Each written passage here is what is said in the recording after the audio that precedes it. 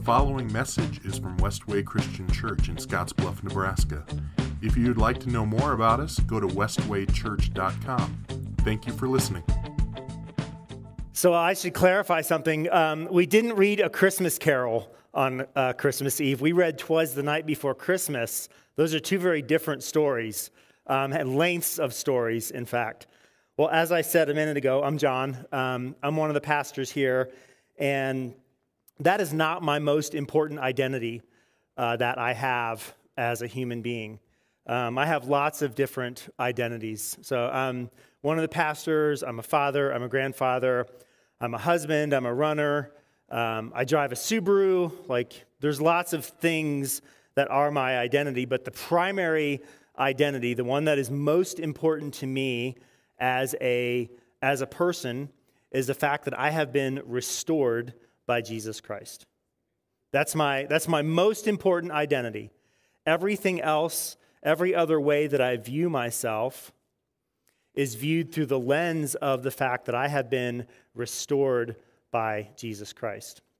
And what that means is I haven't always been a Christian. I haven't always been a pastor. I grew up, as I said in the introduction, at First Presbyterian Church in Peachtree City, Georgia, and went to youth group, went through confirmation, did that whole thing, and felt like I went on a mission trip, and I felt like God was calling me to the mission field. So I graduated from high school, went to Bible college. I was 17 years old, had zero study skills, and after the first year, I failed out of Bible college. And one of the things that was good about that was I met my wife there, but I was not following Jesus. There were lots of things that were taking place in my life. There was lots of maturity issues, and I was, over a period of time, what I realized and what I look back on now is I realized I wasn't really following Christ. I was not a Christian. We went to church after we got married, after we had kids. We sort of did all of the churchy things, right? We sort of did all of the things that we felt like we were supposed to do as good people. We went to church. We had our kids sprinkled when they were children. We went through that whole process, and over a period of time we found that there was something that was missing in our lives. And Ann and I had enough church in us. We had enough Christianity in us because we were around it, where we sort of knew that the thing that was missing in our lives was Jesus. Only we didn't know what we were supposed to do about that. We didn't know what our next step was supposed to be. So we kind of started going to different churches and kind of trying out different churches. Maybe some of you have done that. Maybe you're doing that now. And we moved to Columbus, Ohio, and over a period of time, we were looking for childcare, and we found someone who said, she said, "I'm sorry, I'm full," and then I think 5 minutes later called my wife back and said, "I know I told you I'm full, but God told me I'm supposed to take your children." So she took our kids, and over a period of about 3 to 6 months, this lady began to invite us to come to Marysville Christian Church. And at the time, I was working in retail. I was working a lot of Sundays. So this person, Teresa, waited outside on Sundays for Ann to get there, carried our kids' stuff in, sat with Ann, and answered her questions. When I went to church, she answered my questions. And just over a period of time, we came to realize who Jesus was. And fast forward, this is a few years, 1998, I was working with our student ministry in Marysville, and we went to a CIY conference, and they had this altar call, and the focus that year was on encouraging people to go into ministry. So at the end of CIY on Thursday night, they had a big altar call, and they said, if you feel like God is calling you into ministry, we want you to come forward so we can pray over you. And the way I usually tell, I was probably the oldest person that went forward that night. I was 27 years old, and went forward. And just over the next few years, as just opportunities presented themselves, I became more and more involved in churches. We moved to Iowa, And I got to be a volunteer youth pastor at a very small church in Lamars, Iowa. We went to a youth ministry conference where for the entire week, I was exposed to people who were in ministry full time. And all I could think about, all I could wonder about was how does someone at this point who is 32 years old, 33 years old, go into ministry? So we had this 8-hour-long conversation on the way home and kind of figured that out, went back to Bible college, got my bachelor's degree, was hired at a church in Iowa, and I'm going to tell a little bit more of that story toward the end. But I say all that because my primary identity is someone who's been restored by Jesus. There are lots of things that I could look at and identify myself as, but my main identity is one who has been restored for Jesus. And my hope for you is that if you're there today, I'm really thankful for that. My hope for you is if you're finding your identity in any other thing, that today you will make the decision to find your primary identity as someone who's been restored by Jesus. We're in this series right now for Christmas, calling it Unexpected, Finding Jesus in Isaiah. And last Sunday, we talked about Isaiah 42, verses 1 to 4. We talked about the way that Jesus was chosen to bring justice. We read part of Matthew 12, which is where we saw what justice looks like. It's restorative justice. It requires from us a mind that's oriented around Jesus. If we want to live the way that Jesus wants us to live, we have to have a mind oriented around Jesus. That was the point of all of those things. Remember where the Pharisees came to Jesus and said, Jesus, your disciples are harvesting on the Sabbath. And what does Jesus do? He tells them what the scriptures say. See, Jesus is out to orient people around the scriptures, and he's out to do that with us. And what we want to do is we want to be a people who, if we want to be like Jesus, we have to do the things that Jesus did. So we have to be about restoring justice as much as we are able.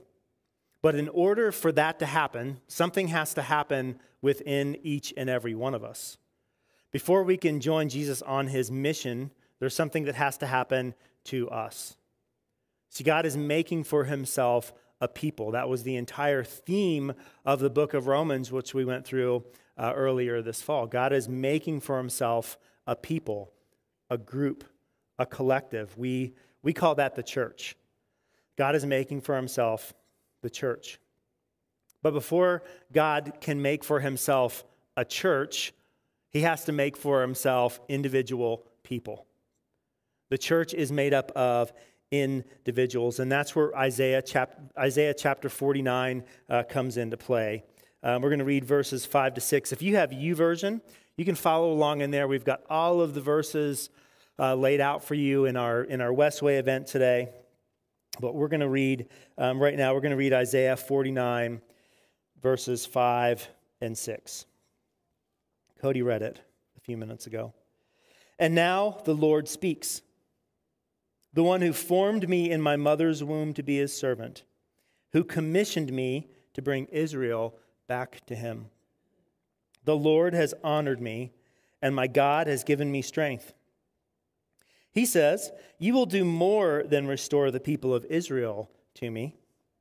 I will make you a light to the Gentiles, and you will bring my salvation to the ends of the earth. So last week it was Jesus was chosen to bring justice, and this week we're talking about Jesus is commissioned to restore Israel. So what does that mean? Well, Jesus is not just commissioned to restore the nation state of Israel. I mentioned that kind of toward the end of last week's message. Jesus isn't only interested in the nation state of Israel in the Jewish people. He's making himself a new nation. Jesus is bringing his salvation to the ends of the earth. So when we see this word Israel, it means the Jewish people, but it doesn't just mean the Jewish people. It's an expanded kingdom. It's an expanded version of what God's people look like. And as I've been thinking and praying about this, have three stories of restoration I want to share with you this morning. The first two are from Scripture, and the third one I'm going to complete my story in a little bit. If we were to flip back to Exodus chapter 34, I'm going to give you a minute to do that. Exodus chapter 34. Let me catch you up where the story is. The Israelites have been freed by God from Egypt. They've crossed the Red Sea. And when we get to Exodus 34, Moses has been at the top of Mount Sinai now for about 40 days. So he's been receiving the Ten Commandments from God. He's been receiving all of the rules and instructions about what the tabernacle was going to look like and the elements of the tabernacle and the priestly garb, what the priests were going to wear when they went and they did their service in the tabernacle. And meanwhile, while all this is going on up on the mountain, down below, the people are growing anxious, which I think we can sort of imagine that. It's been 40 days since Moses goes up there, and they're wondering what's happening with Moses. Why is Moses taking so long? So they grow anxious, and they go to Aaron, who is the priest, and they say, Aaron, would you make us gods so that we can who will lead us? You will make us gods that we can worship, who will lead us, because we don't know where Moses is. So Aaron gathers all gold rings from the men and women, and you're probably familiar a little bit with this story. He gathers all of these things, he melts all the gold down, and he molds it into the shape of a calf. So this calf comes out of the fire, and Aaron tells the people, these are the gods who brought you out of Egypt. And I love the NLT. It says they began to engage in pagan revelry, which is about what you can imagine. It was a huge pagan party that they were having at the bottom of the mountain. And Moses kind of catches wind of this, and he comes down the mountain, and he sees what's going on. He smashes the stone tablets. This is kind of where we see this fit of rage in Moses. If you're familiar with the story, you know that Moses is prone to fits of rage, and they typically get him in trouble. He takes the stone tablets, smashes them on the ground. He melts down the calf, the gold calf. I just love this part of the story so much. He melts down the golden calf. He grinds it into a powder, puts it in water, and he makes all of the people drink it. Like, Moses is not a happy person at this point in the story. And then he tells the priests to take their swords and to go through the camp and just start swinging your swords. And 23,000 people die. And at this point, you're wondering, what has this to do with Christmas? What's interesting about this whole scene as we think about restoration is just because there's this consequence for the sin of the people, this doesn't actually make them right with God. I think sometimes we have this faulty mindset that when we commit a sin or we do something wrong and we face a consequence, we get caught, something bad happens to us. I think sometimes we think that consequence, that maybe that punishment, maybe we would use the word punishment to describe that consequence. We sometimes maybe think that punishment makes us right with God. But it's actually not true.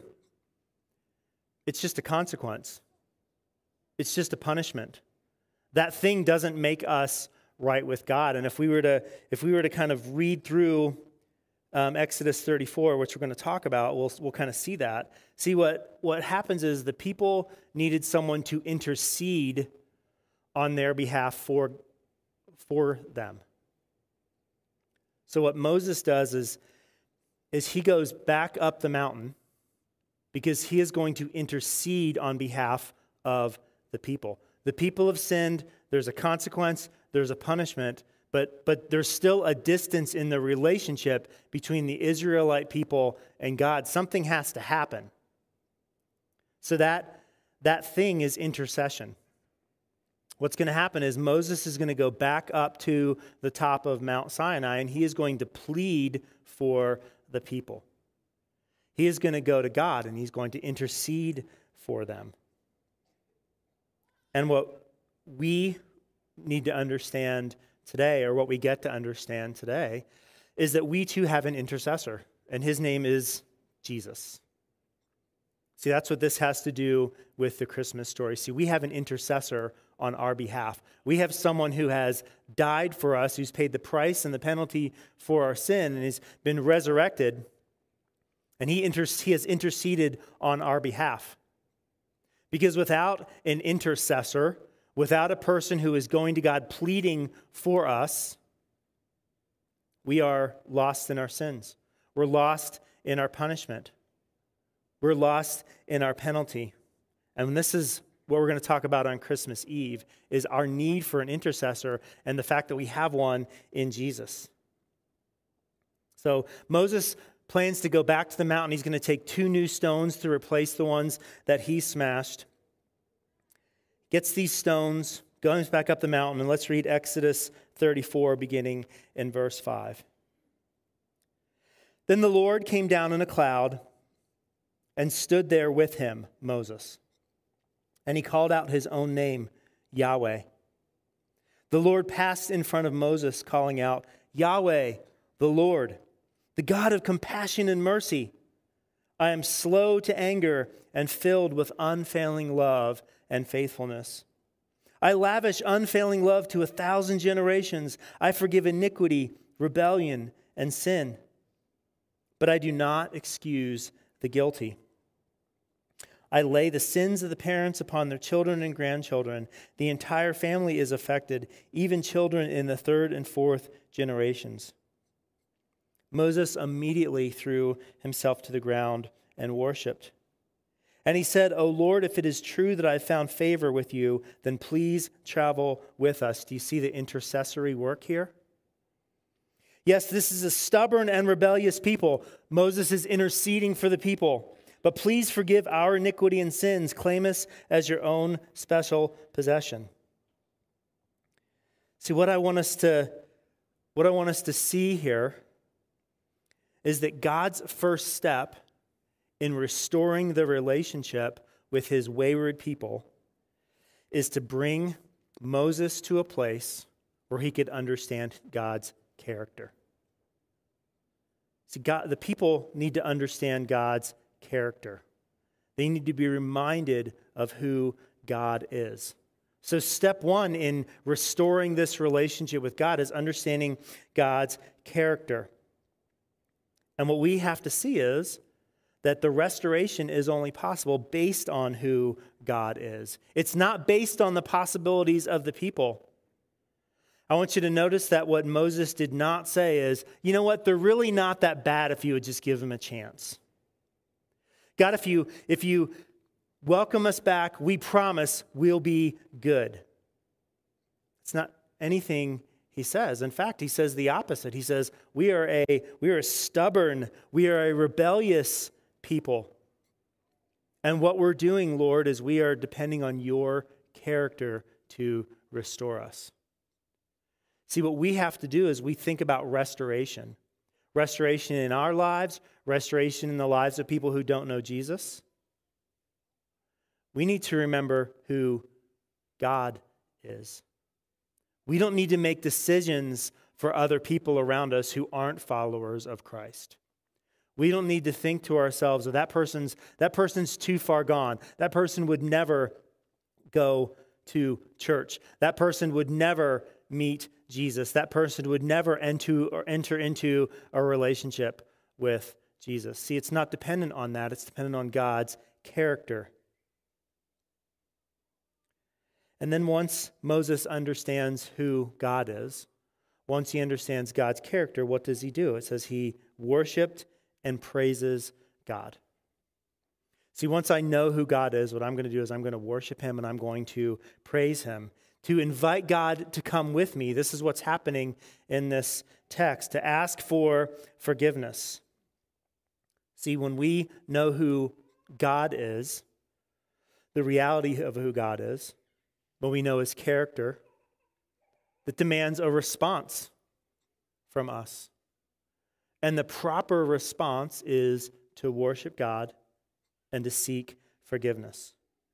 This is an action that Moses has to take, and it's an action when Moses eventually goes back down the mountain, he's going to call the people to do the same thing, to worship God properly, to repent of their sins. And this is verse 10. It says, "The Lord replied, 'Listen, I'm making a covenant with you in the presence of all your people. I will perform miracles that have never been performed anywhere in all the earth or in any nation. And all the people around you will see the power of the Lord, the awesome power that I will display for you.'" What's so fascinating about this is when God restores the people, what he doesn't do is he doesn't give them another list of 82 million things that they have to follow. He just gives them the same 10 commandments. There aren't a new set of rules for all of the people to follow. I think if we were to think about the relationships that we have, and maybe we've been hurt by someone, and because we want to be faithful followers of Christ, we forgive them. And probably what we're going to do, which is wise, we might add a boundary or two in those relationships. If someone hurts us, we might add a boundary because we don't want to find ourselves in the same situation again. That doesn't mean that we're not offering them forgiveness. We're just creating boundaries for ourselves to not put ourselves in the same situation. And what's so fascinating about this is God doesn't do that. See, what God is after is restoring the relationship. God's not out to make it harder to follow him. Well, you didn't listen the first time, so here, let me add 25,000 more rules to you. Let me make this harder and more difficult. It's not what God does. He just gives them the same rules.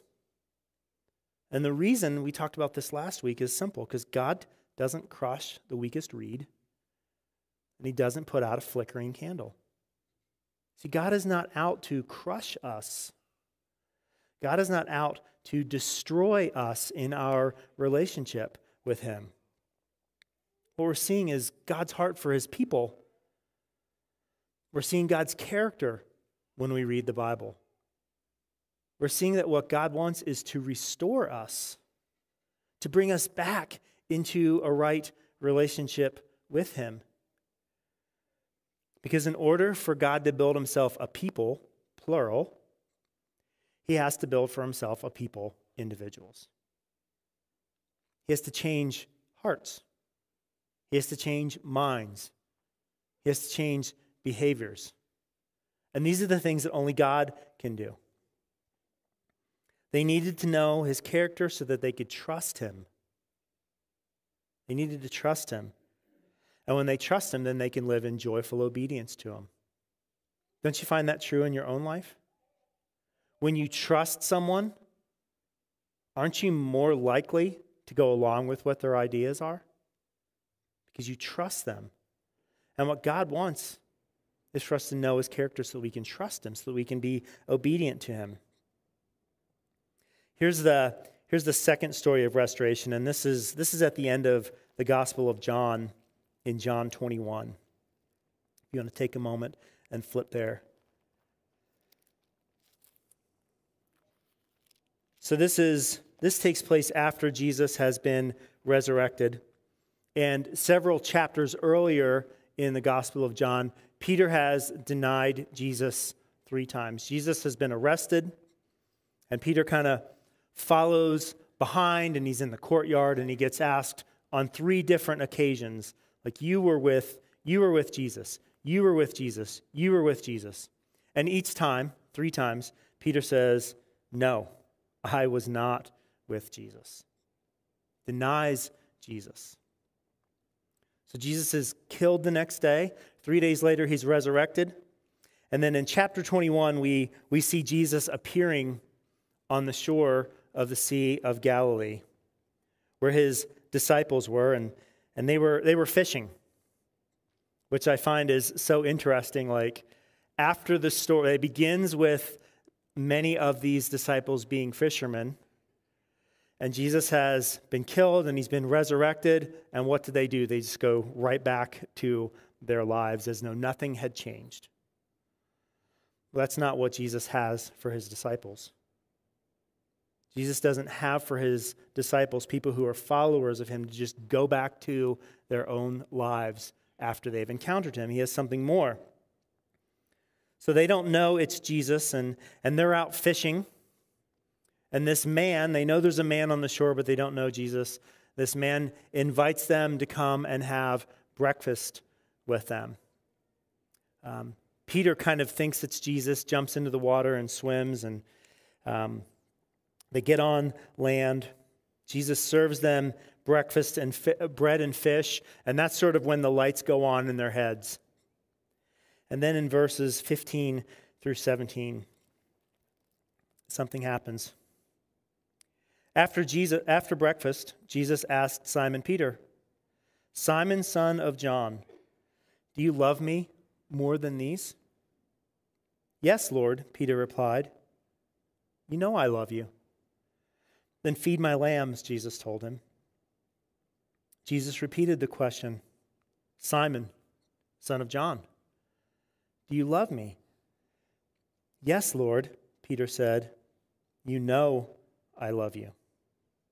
"Then take care of my sheep." A third time he asked him, "Simon, son of John, do you love me?" Peter was hurt. What I like about this story, if we were to go back and read the scene where Jesus denies, or where Peter denies Jesus, what we would see is each time Peter is asked if he's with Jesus, we have this sense where Peter gets more and more agitated in his response. I think the third one, it says Peter curses and says, "I do not know him." Peter was hurt that Jesus asked the question a third time. He said, "Lord, you know everything. You know that I love you." Jesus said, "Then feed my sheep." I think one of the things as we read through this story, we have this idea that Peter knows the character of Jesus. He knows who Jesus is. And I would say that we have the mindset that Peter loves Jesus. We know, if we again flip back to the story, we know that Peter was ashamed and embarrassed when he denied Jesus. When the rooster crowed and Jesus stares across the courtyard and sees him, Peter is filled with guilt and shame because of what he had done. So this isn't a matter of whether or not Peter knows who Jesus is. It's not a matter of whether or not Peter loves Jesus. What this is a matter of is obedience. Peter, because of the reality that you know my character, because of the reality that you love me, Peter, what I want you to do is I want you to be obedient to me. I want you to do the things that I'm asking you to do. So when we think about restoration, when we think about being restored to God, it's really three things. It's knowing God's character, it's loving him and worshiping him, and then it is being obedient to him. See, Jesus was commissioned to restore Israel. That was his purpose, to restore all of God's people back to God. And this work begins on the cross, and it continues through us. It continues as people become followers of Christ, and this is us. If you're a Christian in here, you're a follower of Christ. So then what we do is we participate in this restoration of God's people. It continues through us.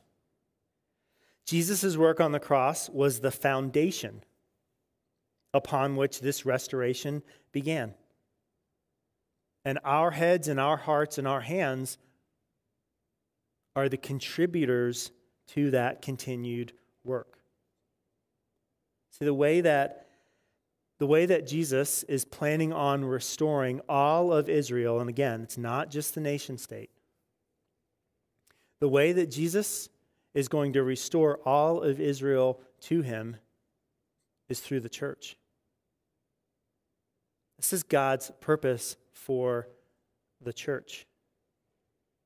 To be restorers, to be bringers of justice in the world, to participate in the work that Jesus has begun. So again, like how do we proceed? Well, we need to learn God's character.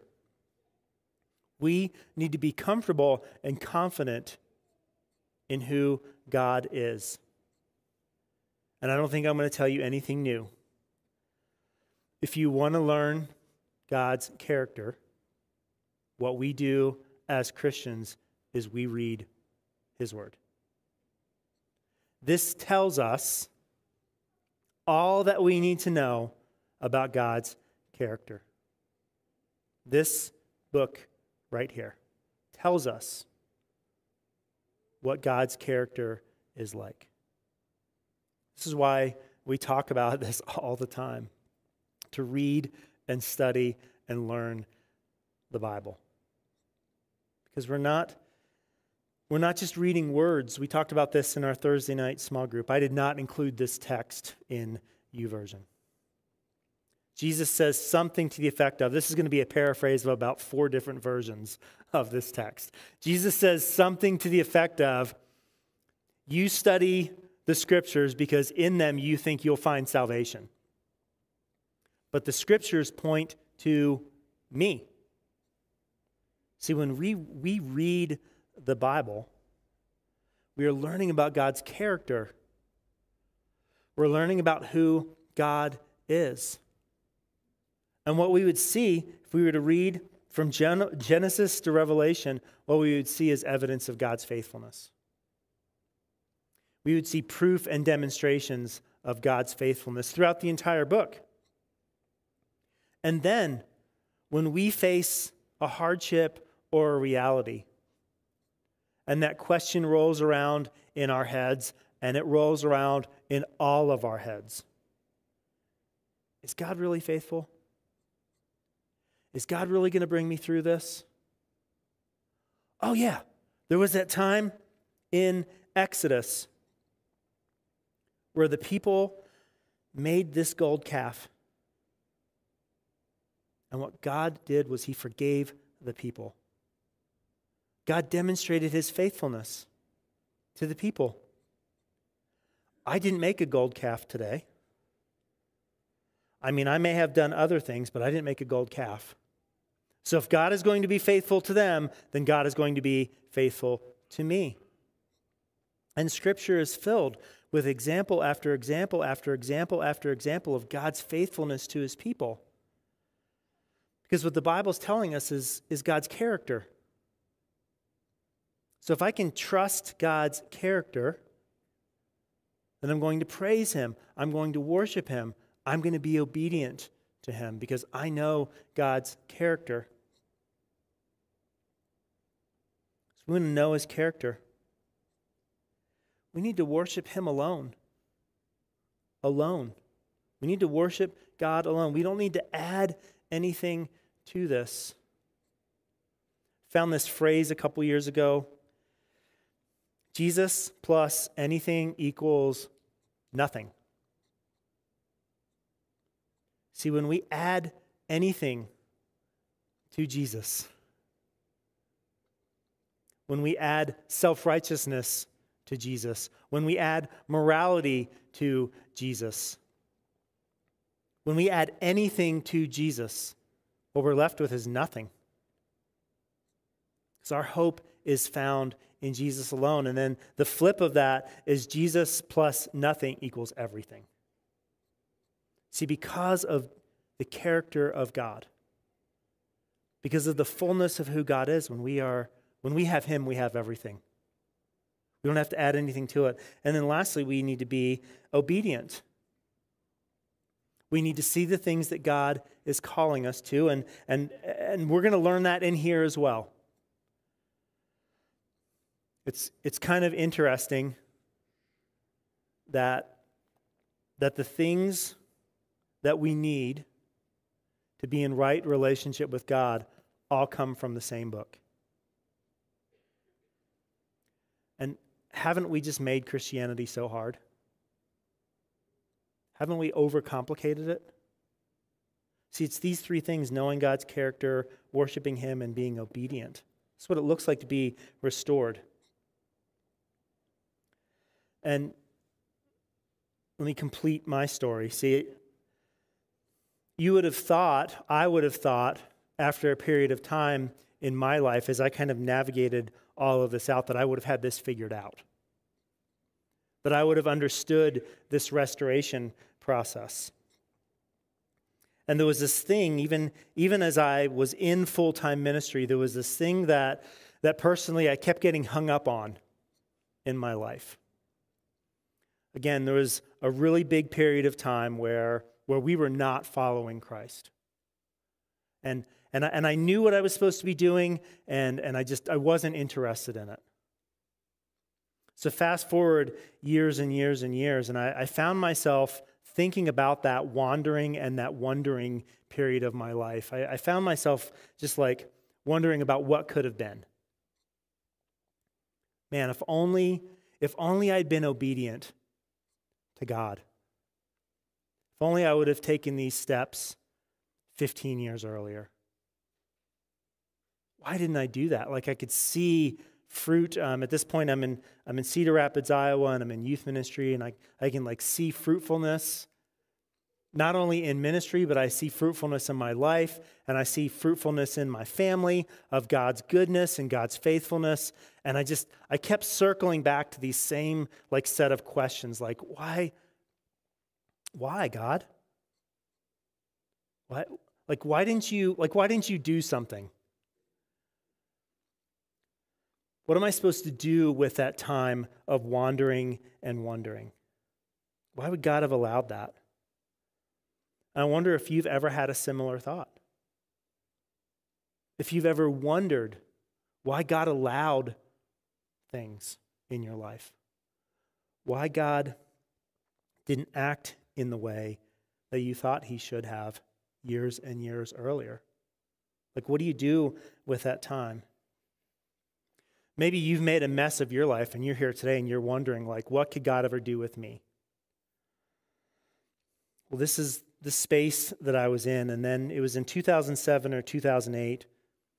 I was in our youth room in Cedar Rapids, and I was getting ready for youth group that night. And I was listening to music, and the song came on, and it was like I'd heard this song dozens of times before, and it was it's old. I'll say it's old because it's like 2005. It's my favorite era of Christian music. Cody and I had this conversation last week. Like, if what we did on Sunday morning were about John Mulholland's preferences, it would be like 1998 to 2007 contemporary Christian music. That's what we would listen to. That's what we would play all the time. So this song, Chris Tomlin's song, was on. It's called "This Is Our God." And again, I've heard this song so many times. And it's just me in the youth room. And the first verse: a refuge for the poor, a shelter from the storm. This is our God. He will wipe away your tears and return your wasted years. This is our God. And just in that moment, like right now, like when I listen to this song several times throughout the week, when I listened to the song a couple hours ago, like I'm overwhelmed with emotion because this is who God is. God is a returner of our wasted years. God is a restorer. God is a fixer of the things that we have broken. God is a fixer of things that we have messed up. And I'm here today, like, not because Westway Christian Church hired me. Like, you may think that that's the reason I'm here. I'm not here because I went to Bible college. I'm not here for any of those reasons. I'm here because God has been my refuge and my shelter. I'm here today because God has returned my wasted years. I'm here today because God has wiped away my tears. And he doesn't just do those things because he can. He does those things because it's who he is. Because these are God's character traits. This is who God is. And maybe you're wondering why you're here today. See, it's possible that you think you're here today because if you're a child or a student, you think you're here because your parents dragged you to church this morning. That's why you think you're here. Maybe you're here today because it's December and it's the Christmas season. And this is what we're supposed to do during December, is we're supposed to go to church, right? That was the mindset that we were living in. We went to church because we were supposed to. We went to church because we had to. We went to church because the town that we lived in was like 10 minutes away from Anne's family, from her parents. And there were so many family connections in these little communities that if someone would have driven by our house on Sunday morning and saw our car in the driveway during the church hour, someone was getting a phone call that their kids weren't in church. See, there are lots of reasons why you think you're here today. But I want you to know that you're here today because God wants to restore you. That's why you're here. You're here today because you need to hear the reality of who God is. You need to be exposed to God's character in your life. He's Yahweh. He's the Lord. He's the God of compassion and mercy. He is slow to anger and filled with unfailing love and faithfulness. He lavished unfailing love to 1,000 generations. He forgives iniquity, rebellion, and sin, but he doesn't excuse the guilty. He lays the sins of the parents upon their children and grandchildren. The entire family is affected, and some of you are bearing witness to that reality. You have been affected by the sins of people who came before you. But God's out to restore you. Despite those things, God is out to fix you. This is who God is. And what I want to encourage you today is don't sit here today and do nothing. Don't be that person who 10 years from now, like when the light finally flickers on in your head, don't be the person who looks back and think, man, if only. No, God can restore you in that. And I'm thankful that God has restored me. I'm thankful that God flicked that light on in my head and returned those wasted years. I'm so thankful for it. But here's reality. I wish I didn't have those wasted years. Regardless of what God had done in my life. As thankful as I am for them, I still think about them, and I don't want that to be you. There's this show that Ann and I have watched. It's called The Repair Shop. It takes place on this living history farm in England. One of the things that I did for you today is in YouVersion, I found a YouTube video of like someone put together their list of like their favorite Repair Shop episodes. So I would encourage you to take a look at that. But it takes place on this living history farm in England, and they have people who are skilled in all sorts of things, in metalworking and woodworking and paint and paintings and gold and silver and glass and all of these kinds of things. And what happens is people bring their family heirlooms to the repair shop. And they have this opportunity to kind of talk about like why it's meaningful to them. One of my favorite questions that they ask as the item is being dropped off is, what would it mean to you to have this fixed? I love the way they do that. They're introduced to the person who's going to repair their item. They talk a little bit about their resume and their experience, so you can see what's going on here. They're talking about the character of the person who's going to do the repair work. And then they have to do something that I can only imagine for some of them is very hard. They have to leave the item behind. They have to trust in the character of the person who is going to do the repair work, that what they're going to get back is a fixed, restored item. You can only imagine the courage that requires, the trust and the humility that requires. And as I think about that, I think about those of us who are in need of restoration by Jesus. And the courage that requires. And the trust that requires. And the humility that requires. I don't know, what I want to tell you is God's character is worthy of that trust. And it's worthy of that courage. And it's worthy of that humility.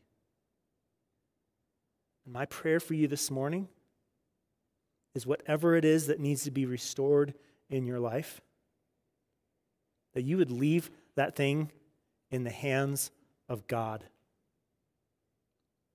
And be comforted in the fact that He's going to make you new.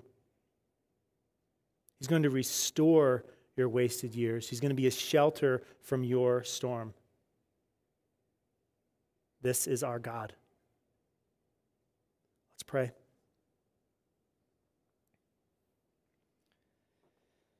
Father, I'm thankful for who you are.